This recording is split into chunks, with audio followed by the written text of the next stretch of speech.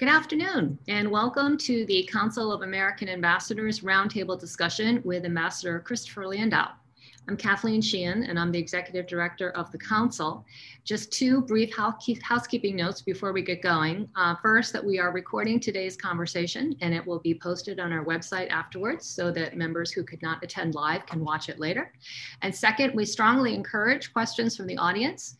Just submit your questions. All you have to do is go to the bottom of your screen and click on the Q&A button and then write in your question.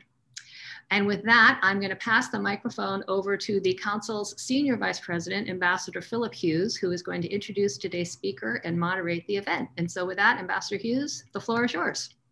Thanks very much, Kathleen. And it's my great pleasure this afternoon to welcome to the Council's Roundtable Ambassador Christopher Landau, who recently completed his mission in Mexico City as the U.S. Ambassador to Mexico.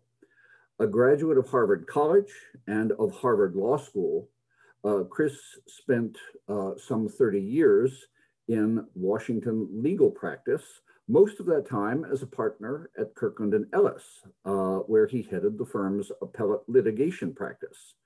He's briefed and argued cases before the Supreme Court and all federal courts of appeal and probably federal district courts as well. He was even shortlisted by President Trump as a potential nominee to the Supreme Court.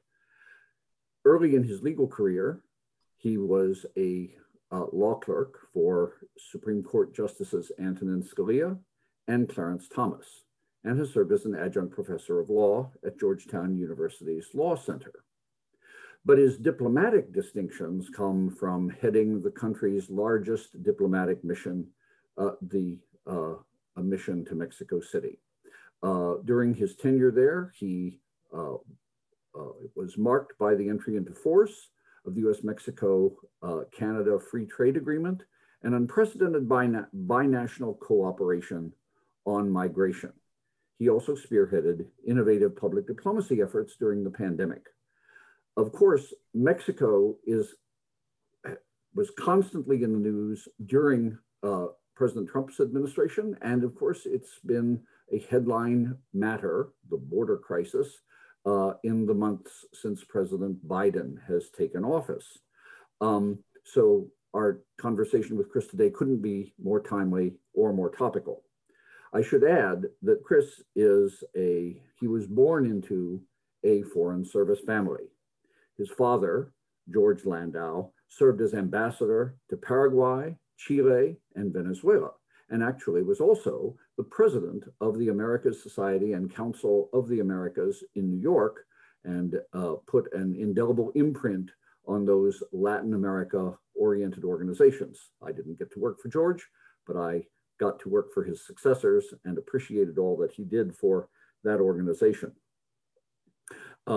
Chris is a trustee, by the way, of the U.S. Supreme Court Historical Society and a director of the Diplomacy Center Foundation. So with that, let me give you Ambassador Chris Landau. Philip, thank you so much for that introduction. I can't tell you how pleased I am to be with this group today and how honored I feel to have joined your ranks as former ambassadors. As Philip mentioned, I come from a Foreign Service family. My father was an ambassador, so this was kind of like the family business for me.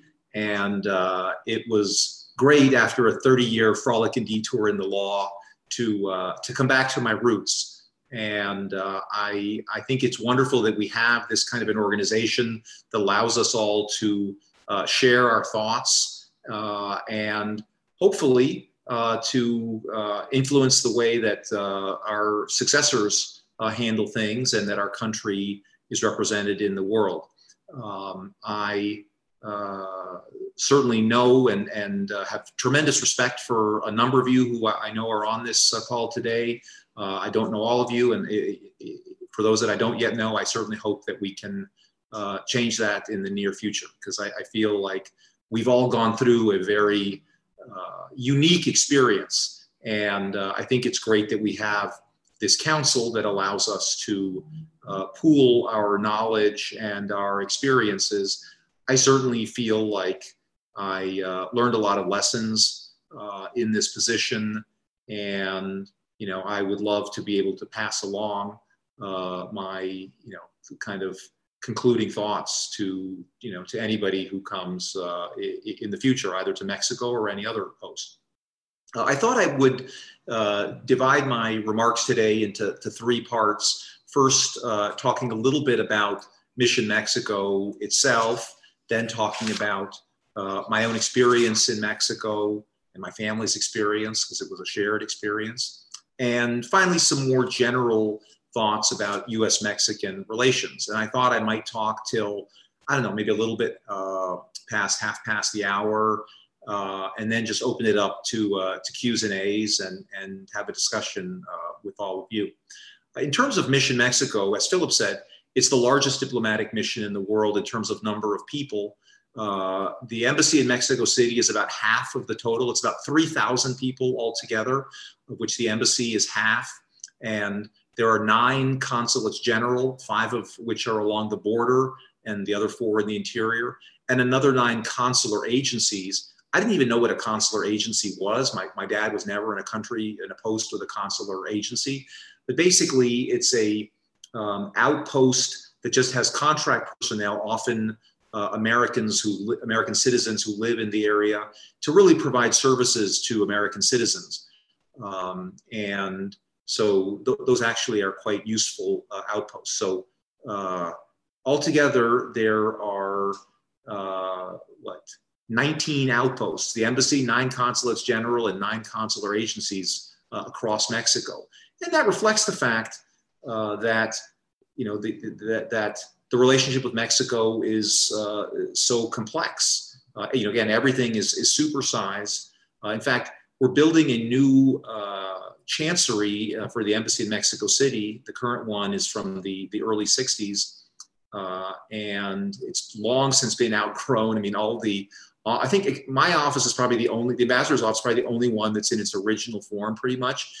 Other ones have all gotten kind of jerry-rigged and cut in half, and there's lots of windowless offices. The new chancery, I am told, will be 80% of the size of the entire State Department in Washington, which seems a little bit excessive to me. But certainly that was the cornerstone was laid before I got there and is not expected to be finished for another, I don't know, year or two. Obviously, it got delayed by the pandemic. So, that's a pretty long process. It'll probably be 6 or 7 years altogether for that process to play itself out. One thing, again, being in a mission that has, half the personnel outside the embassy just presents some different challenges as ambassador, morale challenges. I was fortunate that I got out to visit all 9 of the consulates general before the pandemic hit. In fact, I finished up my last visit to hit the last 2 of them in early March. So literally just a week or 2 before, we started to kind of have to shut things down last year. So, I think that was always it was great fun for me just to get to see the folks doing a lot of the work in different parts of Mexico. Of course, when I say 3,000 people working there, the vast majority of them are Mexicans, the LES, locally employed staff. And, as I suppose a lot of you recognize, the LES are in many ways the crown jewel of the embassy. And I always try to, acknowledge their many contributions to our mission. Mexico, one of the reasons that we have such a big footprint there is that more Americans visit Mexico than any other country by far. I mean, let's say in 2019, there were 40 million Americans visited Mexico. Canada was next with about 15 million. And then UK was about 4, France and Italy about 3. So you can get a sense that in Mexico, consular issues loom very large. There's also more Americans who live in Mexico than any other country in the world. This was actually something that was a little bit embarrassing to me. Always people would ask me, how many Americans live in Mexico? You think the American ambassador to Mexico could answer that question, but there's a lot of uncertainty there, and there's no firm statistics. It's anywhere probably from 1 million to 2 million.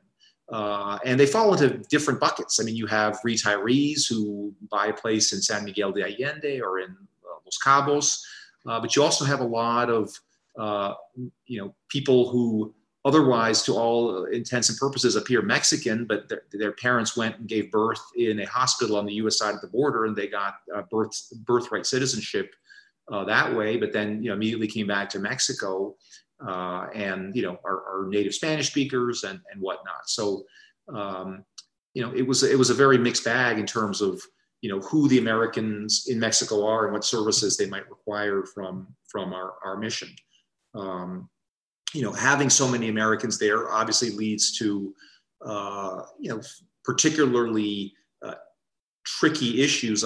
You all may remember in the news a couple of years ago, one of the worst days of my tenure was in November of 2019, when there was a Mormon family that was killed in northern Mexico, not far from the U.S. border, actually. That this is a family that had been in Mexico for probably more than a century, and it appears to have been a terrible case of mistaken identity, that the bad guys from the drug cartels were waiting to ambush some rival cartel members, and this family just happened to drive up. But there are just lots of issues like that come up in Mexico, given just the physical closeness of our countries, with a 2,000-mile border, as you can imagine. And just the number of people crossing the border both ways. In terms of the mission itself, it was incredible, the number of agencies under our roof, or under our roofs, I should say. I mean, not only do we have all the law enforcement agencies like you might expect, like DEA and DHS and its Homeland Security investigations, but also agencies like the Marshal Service, the IRS, lots of criminals from the United States, convicts, flee to Mexico and have to be returned. And we're seeking extradition not only of kind of the drug lords, as you might expect, but also of, routine, domestic violence people. So, there's a constant stream of those issues. I think there are more parts of the U.S. government represented in the mission in Mexico than in any other mission. Again, as you might expect for a neighboring country. We have APHIS for plant inspection services, and we had an APHIS agent murdered while I was there. There are water commissions trying to allocate the water equitably in the Colorado River, the Rio Grande. We have Treasury has a big presence there for a lot of money laundering issues. Department of Labor and Department of Energy have attachés there. So this was actually a big change for my Father's Day. Again, as Philip said, he was ambassador in Paraguay, Chile, and Venezuela in the 70s and 80s. Obviously, Mexico's always been a more complicated post, but it was a particular eye-opener for me that I'd say, the majority of people under my control were not State Department people. And that just added a layer of complexity. In fact, I would say I had a lot less interaction with folks in the State Department than in other agencies in the government, than with the Department of Justice and the Department of Homeland Security and the White House. And so I think in that sense, Mission Mexico is probably somewhat unique, but I do get the sense that more generally throughout our diplomatic missions, the alphabet soup of government agencies has really increased, and the percentage of state has shrunk somewhat, which is just an interesting development. Again, it was fascinating for me coming back to this world after having grown up in it, 40 years ago. My father retired in '85, and right when I graduated from college. So I felt kind of like Rip Van Winkle, that I was very familiar with this world through my family experience, and then really, left and had an entire career in the law, and came back, and it had really changed a lot. And I was always very interested to note the things that had changed. And to me, the real rise of other agencies with international presence, beyond state, was a real change. And one of the real challenges, I thought, was the need to master the interagency process. Again, at least in Mexico. Again, Mission Mexico is on the radar screen in Washington. We had lots of visits from, at least until COVID hit, from cabinet members, from CODELs. It was a challenge in that sense. Or challenge may be the wrong word. It was an interesting. It was different than what I was used to. I mean, I can certainly assure you that when I was growing up in Paraguay, we were not getting many cabinet visits. One interesting thing, again, is that whenever we did get anybody official when I was growing up, they would always stay at the ambassador's residence. And now nobody ever stayed with me. I think I might have had one official visitor stay with me. I just think people now tend to come with big delegations, and it's gotten much more of a big deal. And people seem to just prefer to stay in a hotel.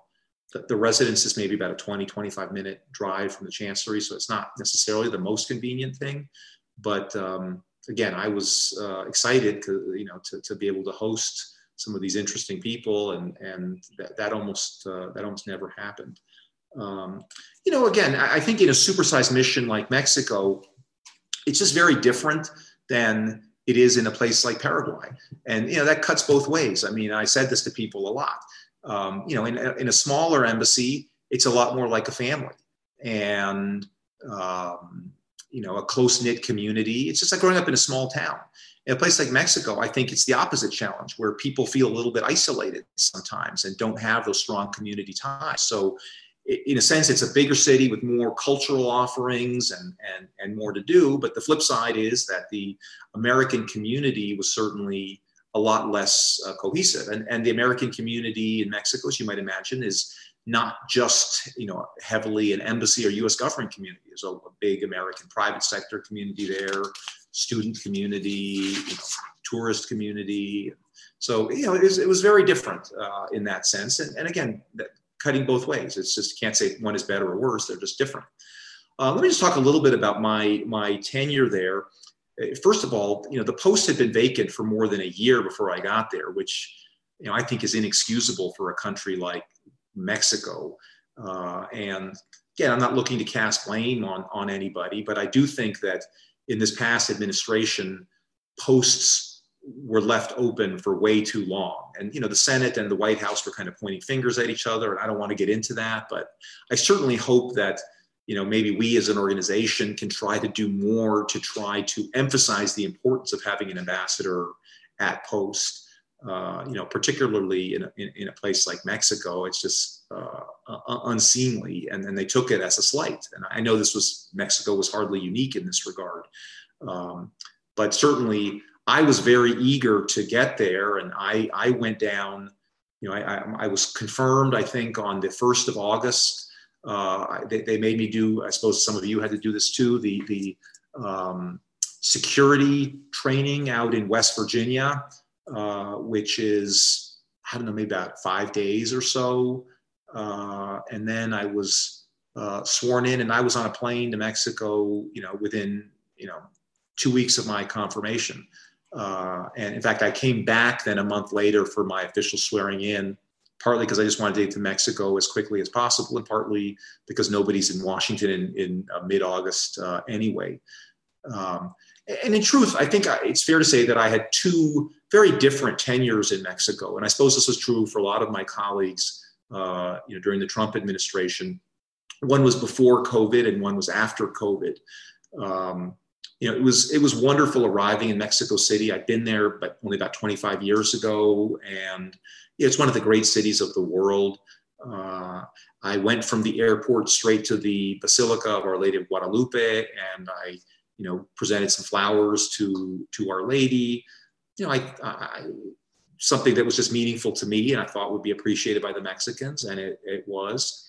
And my parents always had a tradition. The first night they arrived at a new embassy, of hosting at the residence, which then, of course, was obviously unfurnished, but that only kind of emphasizes the point. A reception where they would greet every single person, the Americans, the local employed staff, everybody, that first evening, so that everybody doesn't have this question, have you met the new ambassador yet?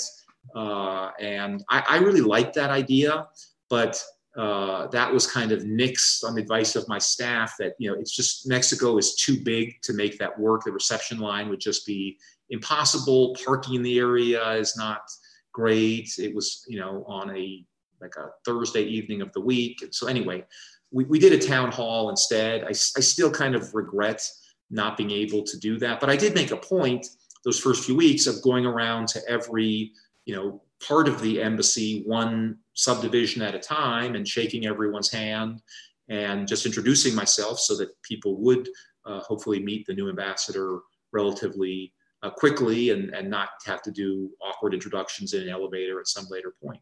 Again, we've outgrown the Chancery building in Mexico City, so we're somewhat spread out all around town in different places, which made that harder. But I think people always appreciate that, and I think it's just important for the ambassador to kind of plant the flag everywhere and just reach out and introduce himself or herself to everyone. So I really enjoyed that and thought that was a good use of my time in those first few weeks.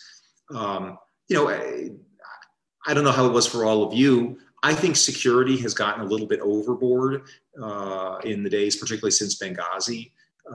Diplomatic security is now a huge bureaucracy of its own. Again, that's a real change from my parents' days. And I had 8 people with me at all times when I was out and about. I had an advance car with 2 folks. In my car was the driver and a bodyguard up front. And then there was a follow-up car with 4 people. Half were embassy employees, half were Mexican National Guard people. And one of the curious things is that even though I had a big armored BMW, it always surprised me that the American ambassador had a German car. That was unheard of. Back again in the day, it was always the latest American car. And then there was nothing for the spouse or the family. So my wife, when she arrived, was taking Ubers, and the kids, it seemed like a little bit of an odd separation or an odd way to distribute the resources.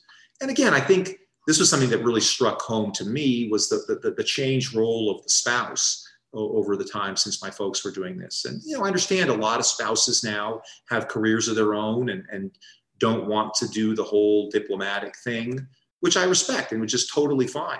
But I think it's kind of too bad now that there's no support for a spouse like my wife, Caroline, who actually did want to do it and did want to go to National Day receptions and did want to get out and about, and the fact that there is no support, no car and driver for the spouse. And again, I think what happened over the years was that some people wound up abusing that, and so the whole thing got taken away. But I think the pendulum, from my perspective, has swung too far. So my family was with me for the first few weeks, and then the kids had to go back to school in the States to finish up some schooling there, and my wife went back with them. So I was alone for most of the first few months, which actually turned out to be okay because I was settling in, and then they had a separate, when they eventually came at Christmas time and the kids went to school down there for that second semester, I was kind of settled by the time they had to get settled. So we weren't all kind of going through this at once. So I think that worked out pretty well for us. But from the beginning, I introduced my family on social media. I took the ambassador's, the official Twitter handle, which had about 25,000 followers when I got there. I started posting pictures of us going around the city and enjoying some of the cultural sites. I quickly went up to about 40,000 just within a few weeks. I couldn't believe it. I posted a picture of us on the floating gardens at Xochimilco, and that got 10,000 likes. I think before that, on my personal Twitter account, I'd never gotten more than 2 likes. So it was a big eye opener just to the power of social media. And particularly when you kind of let people in, not just giving policy pronouncements, but also just talking about how you and your family are enjoying the country. It's not for everybody, but I enjoyed it, and it seemed to go over well. Where I really got a lot of followers was when I said, wait a second. So, now I have 40,000 followers. I'm looking at my friend here, the American ambassador to Greece, Jeff Pyatt, and he has 140. How can Mexico, with 130 million people, have fewer followers for the American ambassador? So I got a friendly competition going between Mexico and Greece. Before I knew it, I gained another, 25, 30, 40,000 followers. And I was able to, bypass Jeff at 150,000 at about 6 months into my tenure, and the Mexicans would always ask me, how are you doing against the guy in Greece? And ended up my tenure there with about 280,000, which was, I thought that was just a great way to connect with people. And one thing I liked particularly was I get a lot of consular questions on there. People would respond to whatever I post and say, well, hey, I've got a visa problem, blah, blah, blah. I would just, I created a way for me just to basically refer through Twitter those questions to a consular account that was set up that would then answer the questions. I think even though a lot of the answers were on the official embassy website, nobody can find it. And I felt like that was a great way to just kind of connect with people and bring, information about consular issues in a way that people is just more accessible to folks. One of the things that was very interesting to me about Mexico in general, and I don't know how all of you felt with your experiences, is that, when my parents were doing this back in the 70s and 80s, they were going out to social events, 4 or 5 nights a week. And I was, steeled for that, not looking forward to it, but ready for it. And, lots of formal black tie events. They would give big black tie dinners at the residence.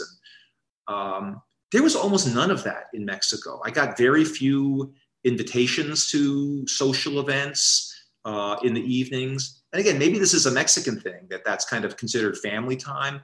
Most of the National Day receptions were more around the lunchtime, which made it just very hard to break up the day. But, my wife and I wound up making some personal friends over time, and we did things with them, but there was just a lot less entertaining. And I'd be curious if that was true for other people as well in recent years. I did like to, get out and about, and certainly I ultimately managed to travel to all 32 states of Mexico. And I think people just enjoyed that. I think people enjoyed seeing that I was obviously enjoying myself in the job and being there. Obviously with the pandemic, things came to an abrupt halt, and basically, spent the first 3 months just holed up in the residence. I mean, we went down almost overnight in March of 2020 to, only about 10% capacity. It was critical, particularly in Mexico, to keep that kind of capacity on the consular side, because there are programs like the H-2A visa program that sends a lot of agricultural workers up here. And, as soon as we started shutting down our embassy operations, I had a phone call from the Secretary of Agriculture, like, hey, the ag sector is freaking out. What can we do to make sure that continues? I said, Mr. Secretary, let me give you my assurance that I understand that that's a national security issue for our country. And, we will make sure that the embassy continues to process this. And to their credit, they did. We had a tremendous consular team, particularly up in the Consulate General in Monterrey, that kept that program going, and no temporary workers were prevented from proceeding to their work in the United States because of the cutbacks in in-person personnel at the mission. But obviously, it became a very different job when you're mostly working from home, and it got a little bit crazy because the President Trump invited President Lopez Obrador to go visit him in the White House in July of last year, so in the middle of the pandemic, and the President of Mexico accepted. He flew commercially because he had gotten rid of his Mexican jet. Not only did he fly commercially, but at that point there was no longer a nonstop flight between Mexico City and Washington, so he had to change planes in Atlanta. So it was very, very challenging, as you might expect. And I know some of you on the phone call were ambassadors under COVID, and others of you not, but it was a particularly challenging time to be an ambassador. And, for instance, our 4th of July reception had to go virtual, which, in a sense was a bummer because it's a wonderful event. But by the same token, it kind of pushed us to think about it in new ways. So I took the budget we were going to use for that, and I did a video instead. And, my understanding is that was viewed across different social media platforms close to 1 million times. So in a sense, instead of just seeing, maybe 1,500 people at a big reception at the residence and trashing the lawn, maybe it is more effective to do things virtually nowadays, or maybe you could do both. But certainly, I tried to think creatively about ways to continue doing our mission during the pandemic, because obviously the issues didn't go away. Just to talk briefly about some of the issues, and we can maybe get into this more in the Q&A session, to the extent that those of you on the call are interested in them. I mean, the three big ones in Mexico are trade, migration, and drugs. Not necessarily in that order. That kind of changed every day. But there was some good news on the trade front. Certainly, as Philip mentioned, the USMCA went into force. Up to my early months, there were still congressional delegations coming. It was not a done deal yet by any means. So we got that thing over the finish line. And frankly, I think a lot of people don't understand that Mexico, Canada, and China tend to rotate being our number one commercial partner at any given time. And in 2019, it was actually Mexico. So the commercial relationship with Mexico is huge.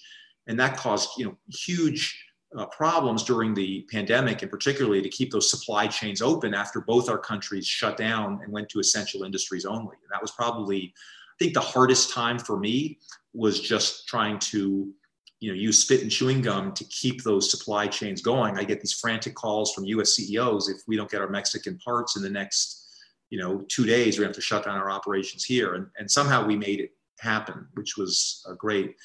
On the migration front, I was fortunate in a way that I missed the biggest confrontation between our countries, which happened in the spring before I got there, when a lot of the caravans were coming through, because President Lopez Obrador had announced when he got in late 2018 a relaxation of the southern border. We welcome our Central American friends. Well, they came by the hundreds of thousands, but weren't interested in staying in Mexico, kept going to our border. And finally, President Trump said enough is enough and threatened tariffs. And by the time I got there, that had worked itself out. And we actually had a very good cooperative relationship with Mexico that really, I think, deterred people from making the trip. So for the most part, that problem was already mostly solved when I got there. We were very concerned, when COVID hit, that we wouldn't have big movements of medical refugees, and managed to keep that under control with a program that allowed us to expel people, immediately because of the pandemic. Finally, probably my greatest frustration was in the counter narcotics area. That is just a very difficult issue. I'm very frustrated at our government, which I feel doesn't really have a comprehensive strategy to attack this problem. But DEA, God bless the men and women of that agency. They care, they do a great job, but they're in the Department of Justice, and they, I think, see their role as basically an Elliot Ness role of catching a bad guy, having them do the perp walk, and having them do time. And that's an important part of the strategy. You don't want those people to feel comfortable, but I don't think that's going to solve the whole problem. And so that's one. When Philip was introducing me, he said, Chris completed his mission in Mexico. I feel in a lot of ways, especially I was only there a year and a half, that I didn't complete my mission. There was a lot of things that we were still doing, making good progress, but it was a frustration. I'd say my mission terminated, but there was a lot of things on all these topics, commercial, migration, trade, where I felt like I was really getting things going, but you can't generally complete things in a year and a half, and especially once the pandemic hit. So, that was a frustration, but it goes with the job. So I have to say, for me, those were, the happiest times of my life. It was just such an honor to be an ambassador, represent our country. It's the experience I'm sure all of you have had, and why I'm just delighted to be part of this club. I think with that, I've gone over the amount of time I'd hoped to speak. I hope I haven't been overly boring. And why don't we just go to Q's and A's now?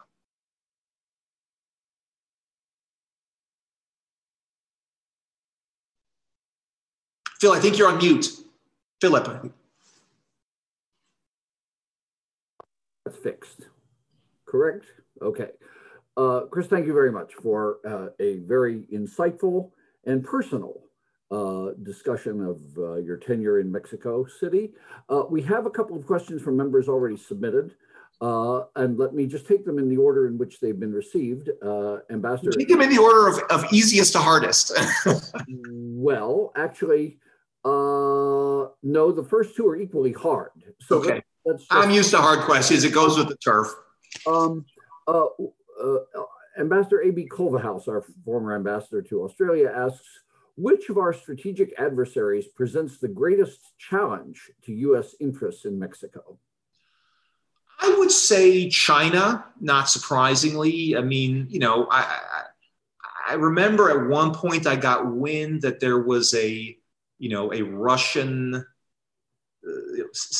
kind of a junior varsity operation to try to, send disinformation to the States. But China is in everybody's mind. One of the things I thought was very effective in the last administration was that I think across the world, there was a very unified message that we have to think long and hard about the China challenge.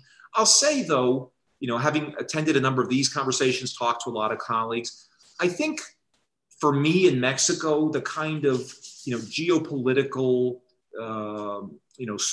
China-Russia issue was just less of it loomed less large. And I don't know if that's just because other issues loomed relatively larger, like migration and drugs and getting USMCA over the threshold.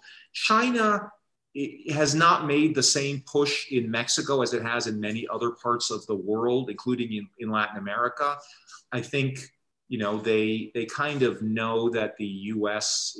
has such a dominant presence there. So I would say in terms of direct foreign investment in Mexico, China may be in the top 10, but may not be. It may be around number 10. I mean, it's behind countries like Italy and Spain and Australia. So it has not been a focus for China. And one thing that was interesting for me, I thought the Mexicans would try to get leverage against us by trying to kind of play us off against China and say, well, look, we have those guys over there who are willing to offer us all kinds of goodies if you don't, lighten up on us a little bit. But the Mexican president actually said the opposite when I presented credentials. He said, something, we realize that we're on your team, that we have a shared border, a shared history. And, so he did not try to play that card at all. So, while I think it's important, I went out and I did the 5G Huawei dog and pony show. That was actually one of the worst experiences I had, though, I have to say, telling Carlos Slim that he should not do 5G with a Huawei, because I kind of felt like my talking points were all like, don't do 5G with Huawei. And I didn't, he said, well, okay, who do you want me to do it with? You don't have another 5G competitor or another 5G alternative. And, my talking points didn't cover that area. So,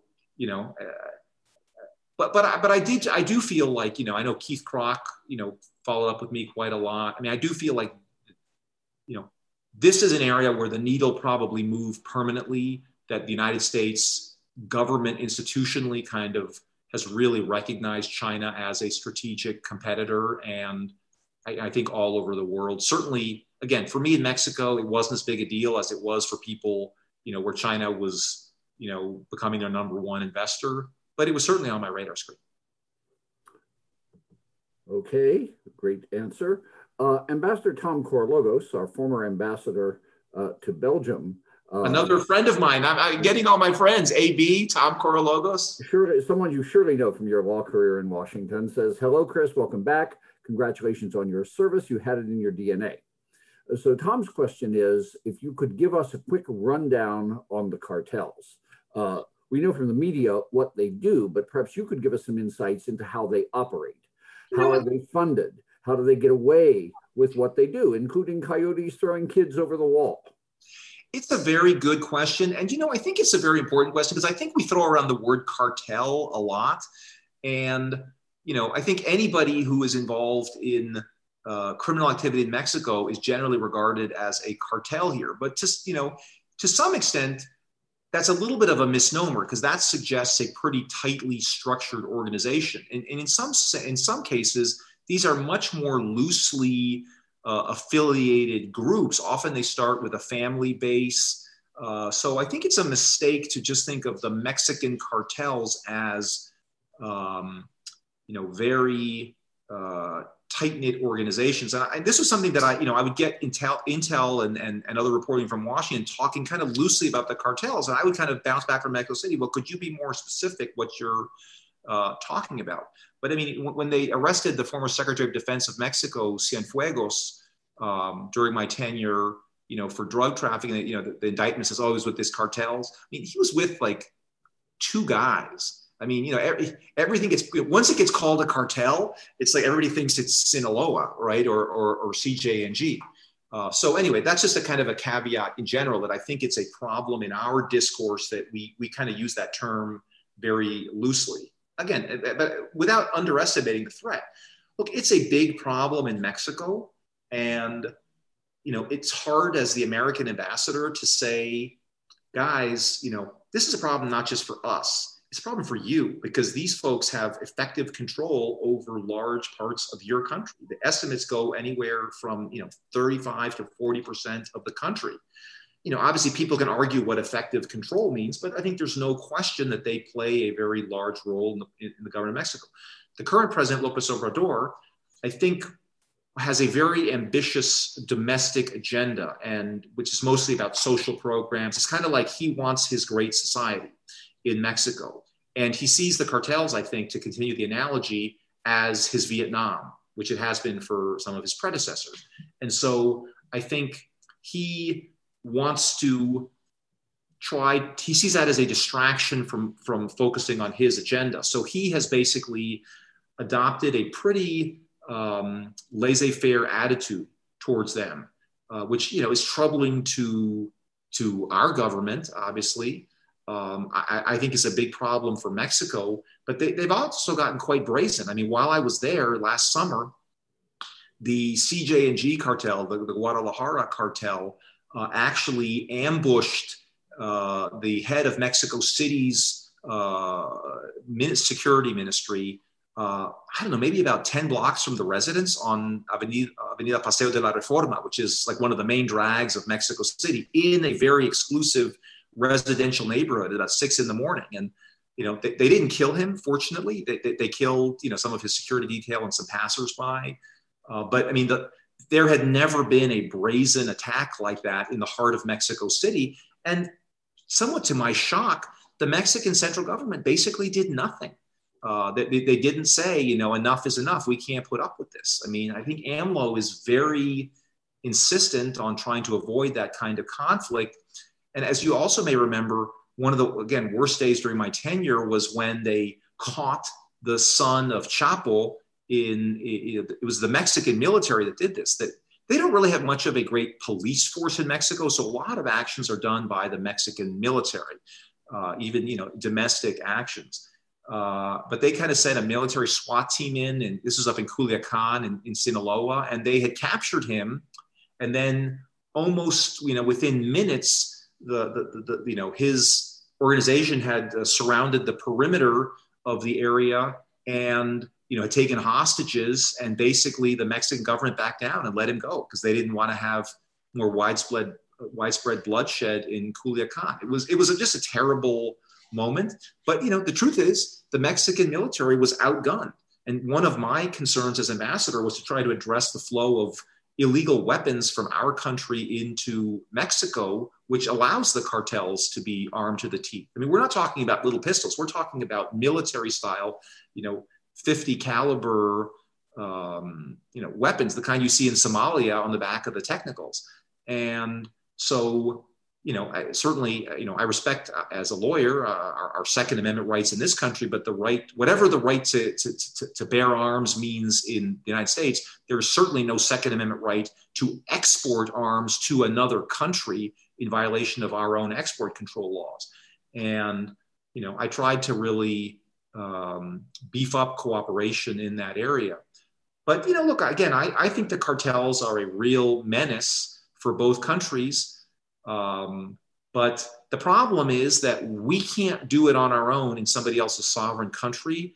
And, the Mexicans are very nationalistic. They're not going to let the Americans in to take care of the cartels. Believe me, President Trump literally offered that point blank to President Lopez Obrador. He says, listen, I'll send our people down whenever you give me the green light, and we will take out the cartels. I'm not sure it's that easy because, again, I think if you cut the head off the snake has 5 heads all of a sudden. But, I do think that there is more that we have to do in both countries, to try to weaken these organizations, particularly on the money front. I mean, people have been talking about this for 30 years. I mean, those of you who were ambassadors 30 years ago probably remember that people were talking about it then. I mean, it's frustrating to me. There were many times when I would attend meetings on these issues of, counter narcotics and money laundering and all this. And I would say, well, can I have the notes of the last meeting on this? And I get notes back to, 15 years, and it's the same issues. They hadn't changed.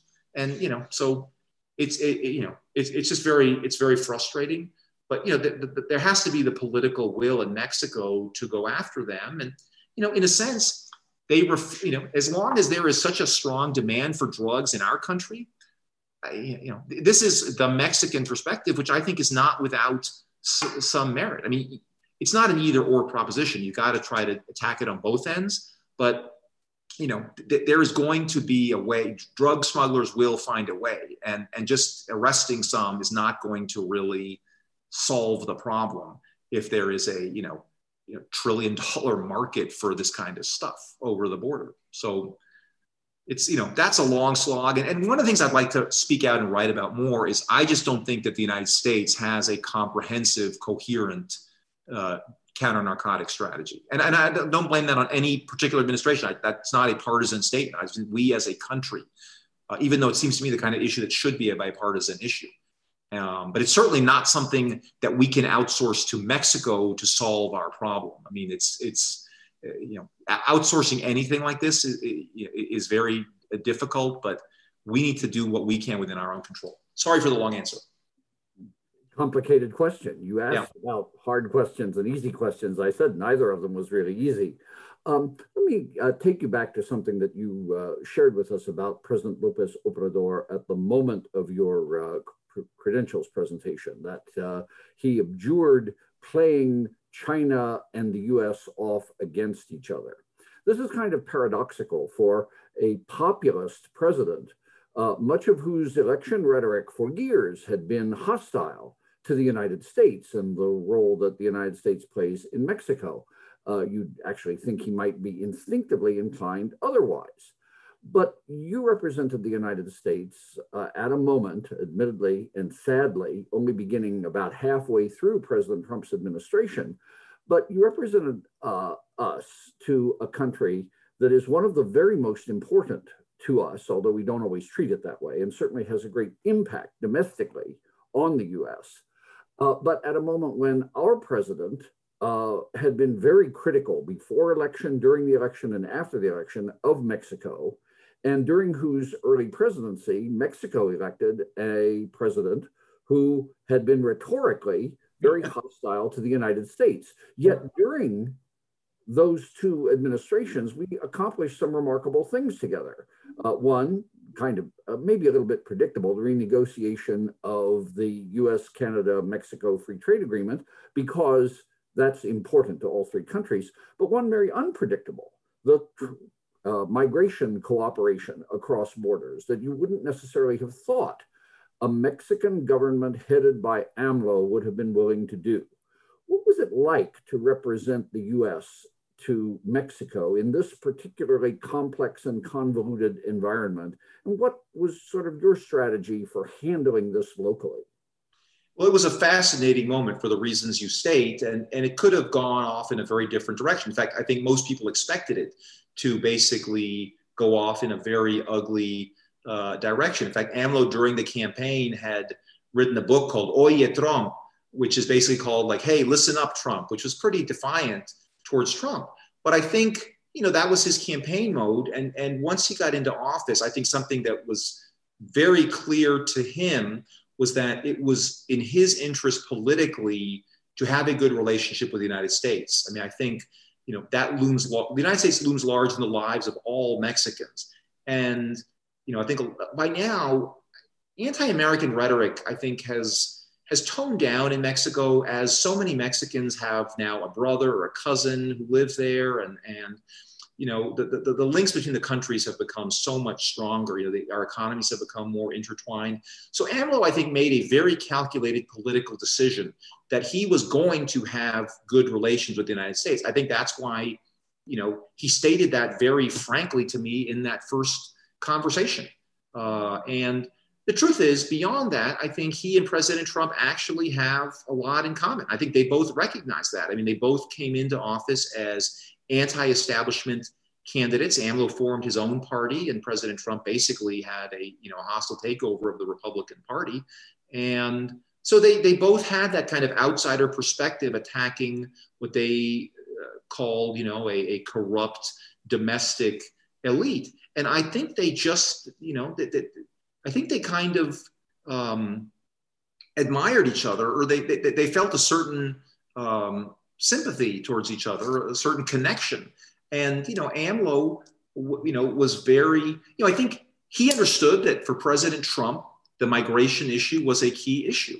And I think was willing then to help him on that. I mean, the truth is, AMLO kind of set about, as I kind of referred to briefly, the migration crisis that we had in early 2019 by his own policies, which made it easier to get into Mexico. And so I think he realized that, he was to blame for that. But never before has the United States and Mexico had the kind of migration cooperation that we have now.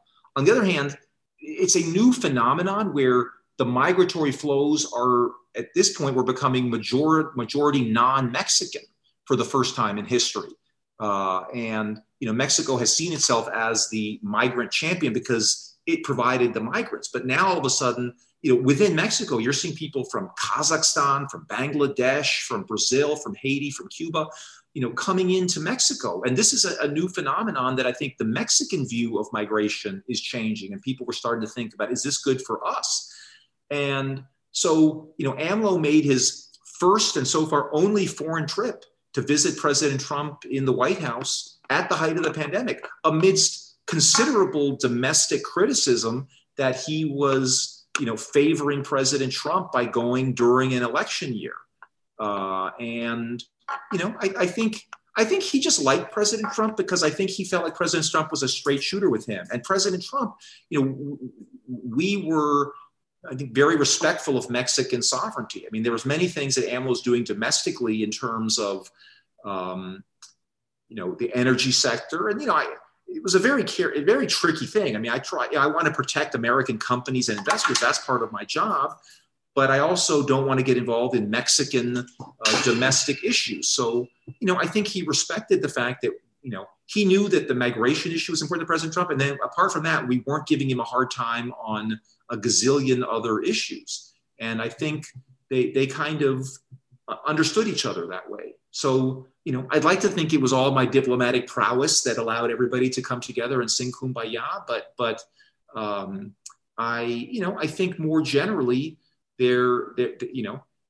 interestingly, the opposition in Mexico, even though AMLO is a leftist, again, he kind of came from, kind of a populist left. The more traditional conservative party was totally in the tank for Hillary Clinton. I mean, you had people, this is the PAN, in the PAN, like wearing, Hillary t-shirts, so interestingly, I think AMLO saw a lot of his domestic opponents more in sync with the Democratic Party. Again, it was just, politics makes weird bedfellows. And I think we saw that in that example. Mm-hmm. Interesting. Well, in that connection, let's continue a bit further with AMLO as we utilize the rest of our time here. Some superficially have suggested, those who perhaps don't know Mexico very well, have suggested that President Trump's verbal, criticism and rhetorical hostility to Mexico over a long time helped produce the phenomena of AMLO, ostensibly the most anti-American or truculent president in modern Mexican history, except he's turned out not to be that. But those who maybe know Mexico a bit better see AMLO as kind of the more or less natural reaction, natural consequence of the failures of the recent PAN and Institutional Revolutionary Party pre-governments that preceded him. And some of those failures or some of those scandals had been pointed out recently by testimony given by the General Counsel of Pemex, Emilio Lozoya, who alleged all kinds of corrupt deals made by Pemex, the Mexican national oil company, with officials of both the PRI and the PAN. Could you explain to us where AMLO really comes from and how that background in Mexico? Yeah, sure. And without getting too into the weeds of Mexican domestic politics, this is again a great name, the Institutional Revolutionary Party, right? I mean, talk about an oxymoron, right?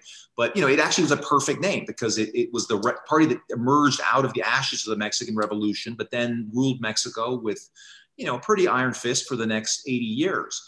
And they lost in the year 2000 to Vicente Fox and the PAN, which had been kind of a conservative, like, House opposition. It was kind of a Christian Democratic party, but again, they were kind of propped up so that the PRI could show to the whole world, like, hey, look, we have an opposition party here, and they were totally unprepared to govern, and they didn't really, when they came in 2000, change any of the fundamentals of Mexican society. So AMLO calls what he is doing now the fourth transformation of Mexico, and I think in a way, after the independence, the wars of reform in the mid 19th century and the revolution in the early 20th century.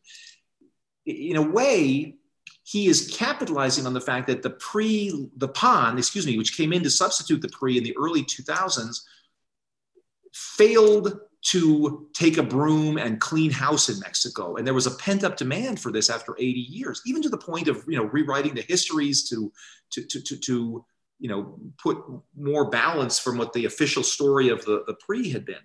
So I think AMLO is basically, he's totally a creature of Mexican domestic politics. Trump had nothing to do with AMLO's rise to power. It was basically a failure of the two parties that PRI for 80 years, and then since 2000, they'd alternated in power. But there was no change, no substantial change. And I think the average Mexican was just fed up with the corruption and turned to AMLO, who was kind of one of these perennial candidates. He was kind of like the Harold Stassen of Mexico. I mean, he'd run, I don't know how many times, but he offered real change, and he's giving them some pretty significant change. But another interesting thing he told me in that first conversation is, I'm a domestic president. I'm not really interested in international affairs. And I think the best foreign policy is a good domestic policy. And I think he's been very true to that. But again, I think that shows that, Trump, all these outside forces in the world really had nothing to do with AMLO, and he's not really interested in that. One of the things that I found the most aggravating was that during my tenure, I got a memo produced from somewhere in the US government, I won't get into details, basically saying like AMLO's looking to be the leader of a Latin American leftist coalition against the United States. I said, this is ridiculous. This is totally not correct. I said, like, how does this even come to be? Like, how did, I'm the American ambassador to Mexico. Like, I think this is totally wrong. And how I'm told this was in the president's daily briefing. How could that be? So that's a whole other issue that I'm sure some of you may be able to relate to. But whatever AMLO's flaws, he's certainly not looking to play a big role on the international stage. Unlike, let's say a Chavez, who always kind of wanted to do that. We've got time for maybe one last question. And since you mentioned the arrest of the former Defense Secretary Cienfuegos by U.S. authorities on your watch for involvement in drugs trafficking, I can't help but ask, since after that arrest, the Mexican Congress enacted some legislation that significantly cramps the ability of U.S. Agents to operate in Mexico and cooperate with their Mexican counterparts. Is that going to be a big problem in our future efforts together to combat drugs trafficking and cartel activity? Yeah, let me take a step back in answering that question, because I think this audience will find this very interesting. So on the day I arrived in Mexico, as I said, I went from the plane to the Basilica to a town hall at the Chancery, and I said hello to everybody. Then I went up to my office for the first time, and the DCM kind of shut the doors. And Mr. Ambassador, something I need to tell you about.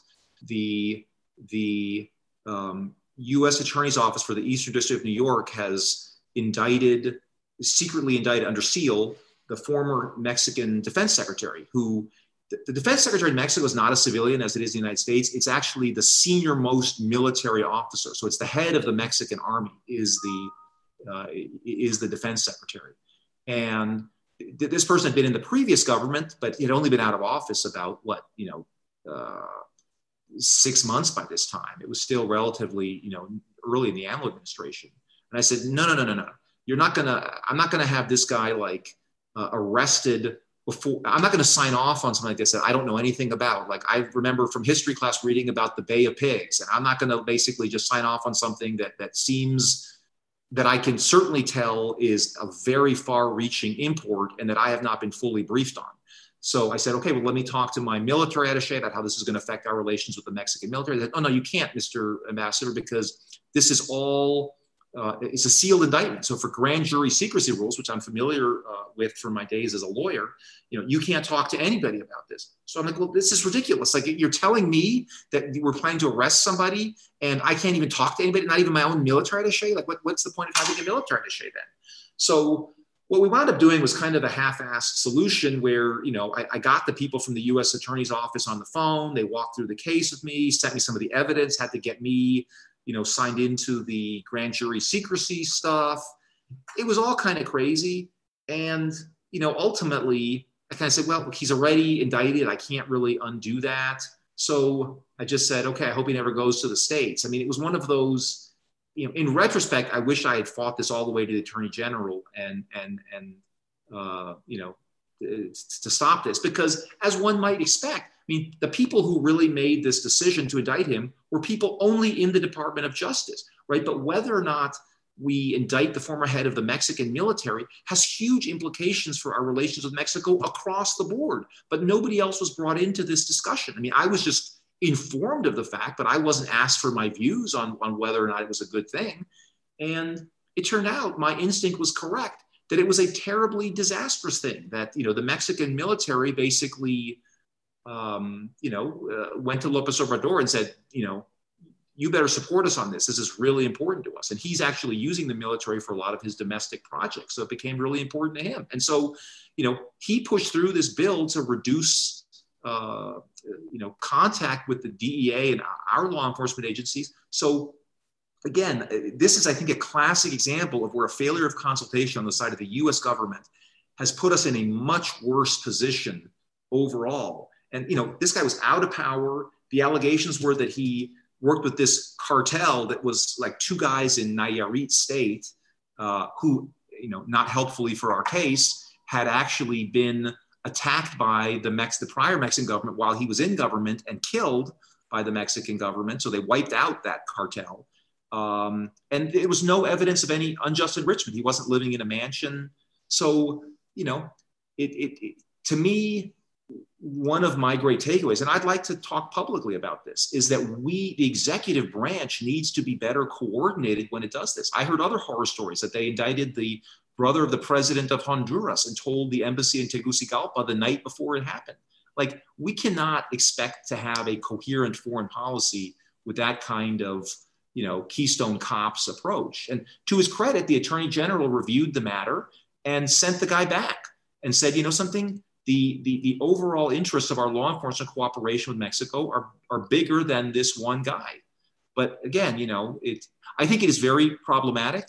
I think at the end of the day, tempers will cool, and notwithstanding the law, we'll make it work, because I just think both countries don't really have any other solution.